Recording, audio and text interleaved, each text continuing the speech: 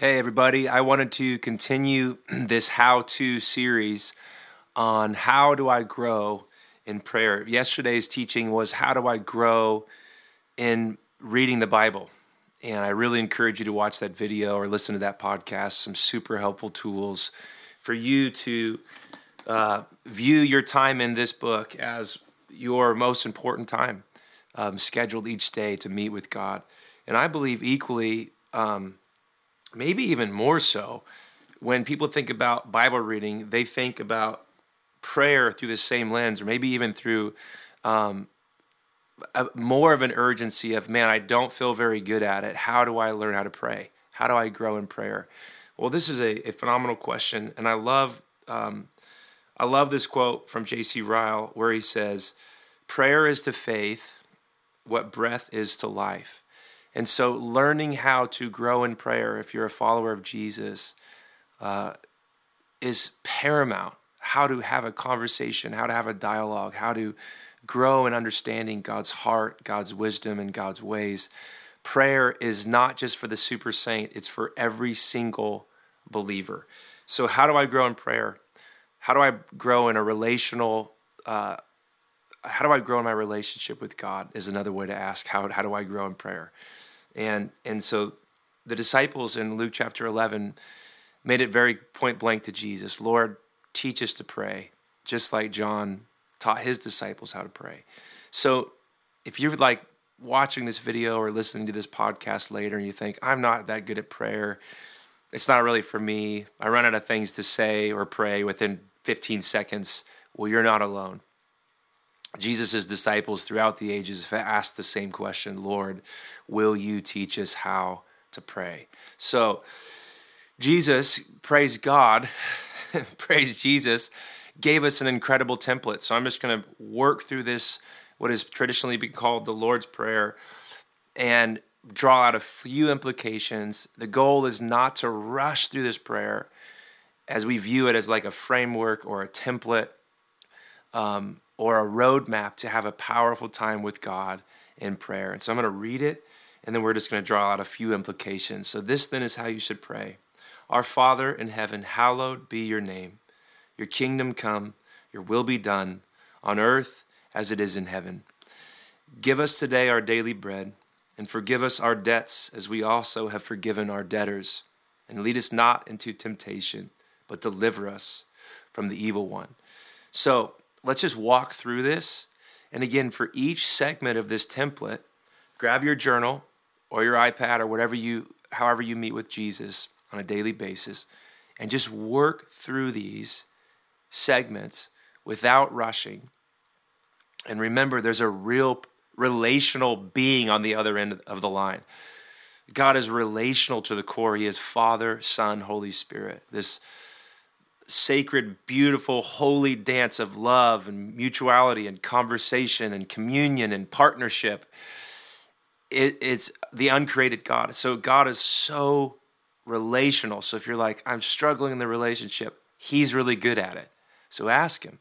I love how the prayer begins, Our Father.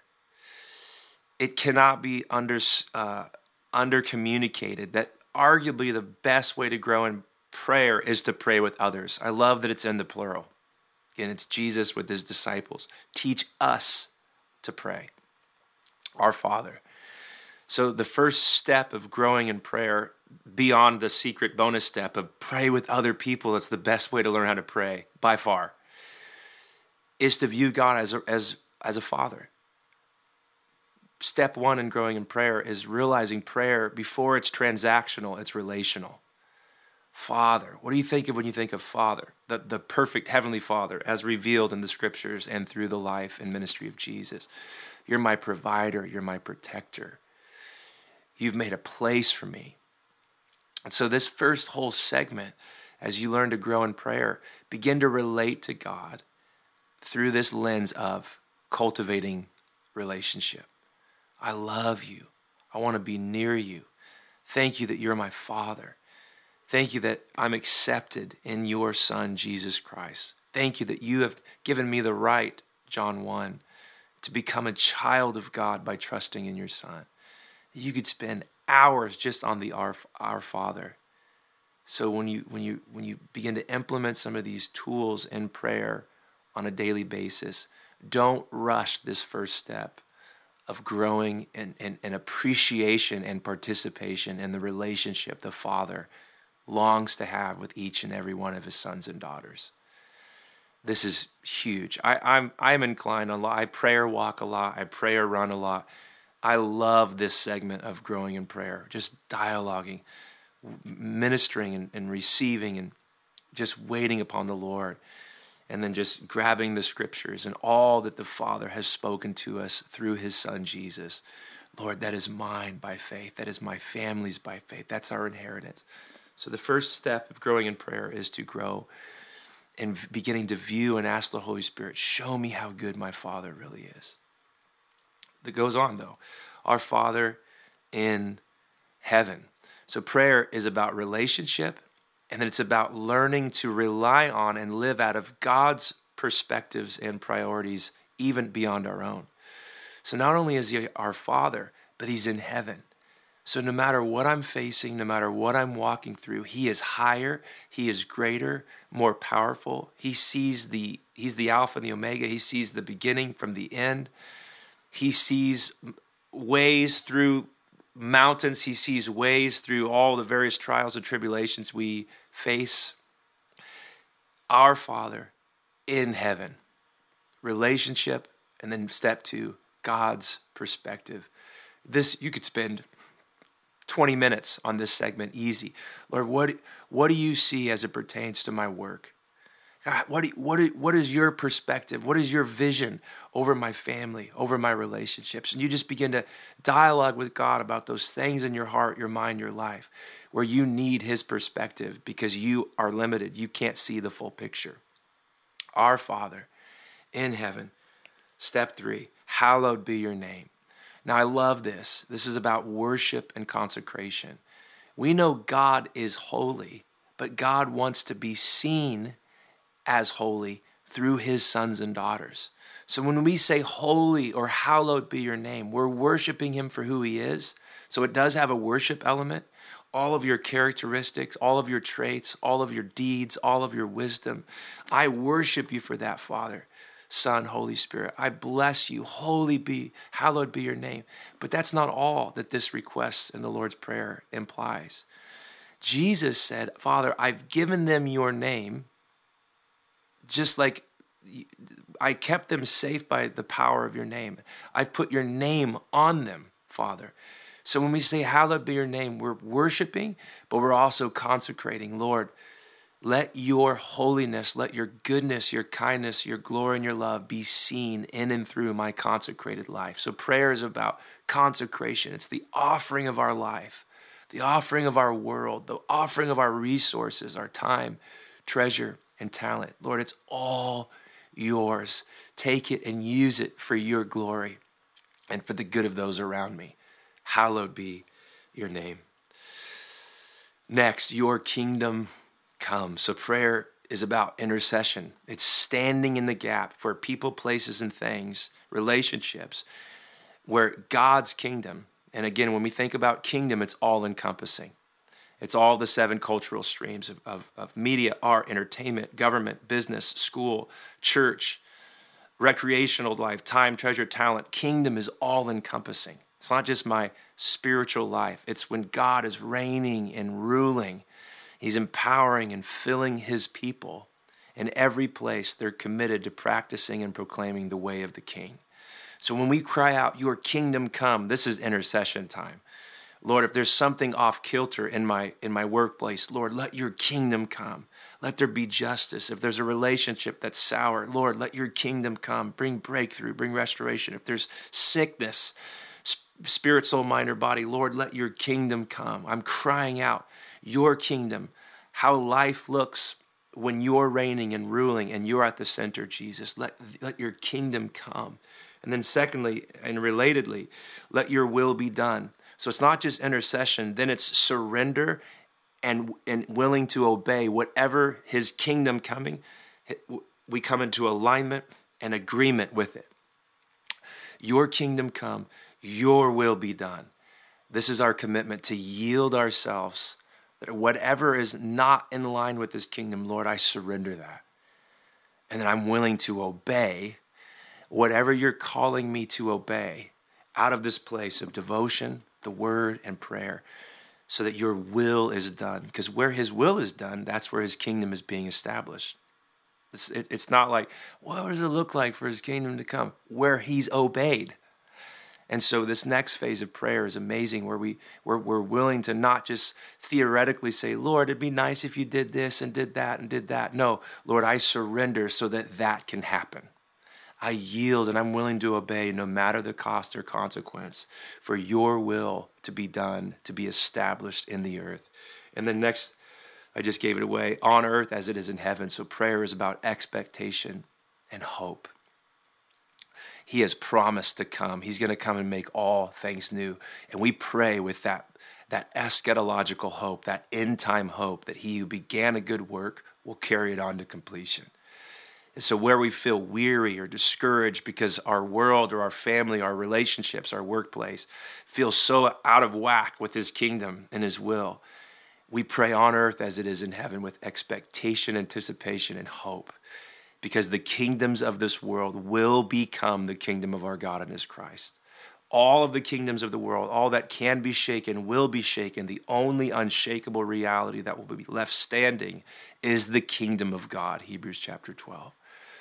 So we pray out of this pregnant eschatological hope. We're not praying amiss when we're praying kingdom agenda, God's vision, God's priorities, God's perspective, God's will. We're hitting bullseyes, even if we don't see it in our lifetime, in our kids or our kids' kids, or in the age to come when he comes to make all things new. We're sowing into that reality when we say on earth as it is in heaven. And I would rather believe in this present age that God wanted to do than to say, like some theological streams, well, that's for the future age, so God's going to take care of that. I'd rather him telling me, Chad, you believe for too much on this side of eternity in the New Jerusalem, than him say, Chad, why didn't you take me serious? I wanted you to pray on earth as it is in heaven. I had so much more I wanted to release through your life and through your obedience and through your prayers, but you didn't ask me for it or believe me for it. So I just want to so encourage you. Your kingdom come, God's character, God's concerns, God's will, purpose, and agenda. Your will be done. I'm going to come into agreement and alignment in prayer, willing to surrender and obey whatever he's calling me to surrender and obey on earth as it is in heaven. And I love this. This gets super practical. So how am I growing in prayer? Give us today our daily bread. So prayer is about God's provision. Bring your concerns. You can write a list if you need to of areas you need God's blessing or breakthrough or provision. He is such a faithful Father. As after this passage, Jesus gives us the breathtaking snapshot of how good the Father is. Do not worry about your food or your body, what you will wear or clothes. Look at the birds, look at the flowers. Your Father provides for all of these and more. Will he not much more provide for all of those things that consume you in your worry and in your fear and your insecurity? And that myth of scarcity that we're raised to believe, but God is saying, no, Jesus is inviting us, get a vision of the Father who wants to provide. He's so good and so faithful. And so we pray for our tangible needs, for provision. But not just that, he then goes on to say, forgive us our debts. I'm so thankful that in prayer we get to come to God in our sin and our brokenness. And we say, God, forgive us. God, forgive me for how my attitudes or my action, how my character or conduct are not in continuity and agreement with your kingdom come and your will be done on earth as it is in heaven. So confession and then cleansing and pardon are a big part of prayer, both personally and corporately. We're almost done. We're doing great. It's not just about personal pardon, but he says, forgive us our debts as we forgive our debtors. So in prayer, God might show someone's face or impress someone that you're at odds with or that you've slandered or gossiped against. So Jesus is like, it's about your personal pardon, but it's also about you forgiving others when they've wronged you and hurt you. This is the real stuff of prayer. God, I forgive so-and-so. I forgive that experience. I forgive them. Lord, I want to be, just as you've forgiven me, I want to forgive others in the same way As you've been merciful, Lord, I want to be merciful. Forgive us our debtors, forgive us our debts as we forgive our debtors. So prayer is about the commitment to reconciliation. And then it goes on to say, lead us not into temptation. So this is where you're just crying out, Lord, where I need guidance, where I need victory over areas where when temptation springs up, I'm not seeing the door that you've promised in 1 Corinthians 10:13 to provide a way out of every temptation. You said you would do that, Lord. So guide me and lead me when the test comes, the trials and tribulations of life. This is where I'm just talking to God about the hardship, the trials, the difficulties. Lord, lead me. Another way to say temptation is test. So lead me through this test with victory. Lead me, Lord. I need your help. I need your guidance. I need you to be with me. And he'll promise to answer that part of prayer. And then deliver us from the evil one. I love that a big dynamic of prayer is power in warfare. There's a real enemy who wants to steal, kill, and destroy. But the Father and the Son and Holy Spirit have made provision and have power and resources to overcome all of his schemes. We have armor to put on. Deliver us from the evil one, Lord. And we don't just pray this for ourselves. We can pray this over other people, our family members, our sons and daughters, our spouses, our friends, our colleagues at work, our neighbors, etc. Lord, deliver us from the evil one. This is where we engage in confident prayer that God has superior power and resources over all the schemes, plans, and agendas of the enemy. We pray, deliver us from the evil one. This dynamic of prayer is prayer in power and warfare. And I want to just encourage you as I land the plane here. Take your time with each segment. Our Father, relationship. In heaven, perspective. Hallowed be your name. Worship and consecration. Your kingdom come. Lord, intercession. Your will be done. Surrender and obedience. On earth as it is in heaven. Expectation, anticipation, and hope. Forgive us. Give us this day our daily bread. This is about God's provision. Forgive us our debts. This is about pardon and cleansing as we forgive our debtors. Reconciliation. Lead us not to temptation. God, guide me, lead me, show me the path that you have for me today. And then deliver us from the evil one. This is power in the fight, in the warfare, that we have victory over the enemy. We have authority in Jesus to not just get by, but to conquer and overcome every scheme and plan.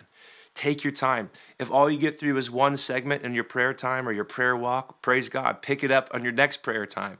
Move from our Father to in heaven. The point is not to get through it. The point is to get through. To break the pride of man that we don't need God. To break through our self-absorbed life and self-reliance and to say yes to prayer. This is my definition of prayer. The goal is learning to respond to God's reach for relational enjoyment and empowered partnership. That language I wrote on purpose. So I like to say the first big, massive part of prayer is learning just to respond that God's reaching for us for relational enjoyment. Our Father, I'm not going to preach the whole thing, teach the whole thing. You get it. Learning to just respond to his reach. Morning, noon, and night, all throughout the day. And then he reaches for relational enjoyment because he wants to empower us to partner in his kingdom come and his will being done on earth as it is in heaven. This is the goal of prayer, learning to respond to God's reach for relational enjoyment and empowered partnership. It's about connection, communion, and conversation. Never forget that prayer is a dialogue. This is why it's so helpful to grow in prayer with others. You're learning and you're hearing about their relationship with God, how they relate, phrases and characteristics about God you didn't read in the Bible, but they're contending for, dynamics of God's kingdom and promises that you never even knew you had a right to pray for, but someone else is carrying that burden, that authority, that anointing. Connection, communion, and conversation. This is the point. And every single person can grow in prayer if you just show up and you don't quit showing up. And so I just pray, Lord, right now that you would strengthen whoever's watching this, that their prayer life would just receive a fresh grace of the Holy Spirit, that they would walk through just this simple Lord's Prayer template.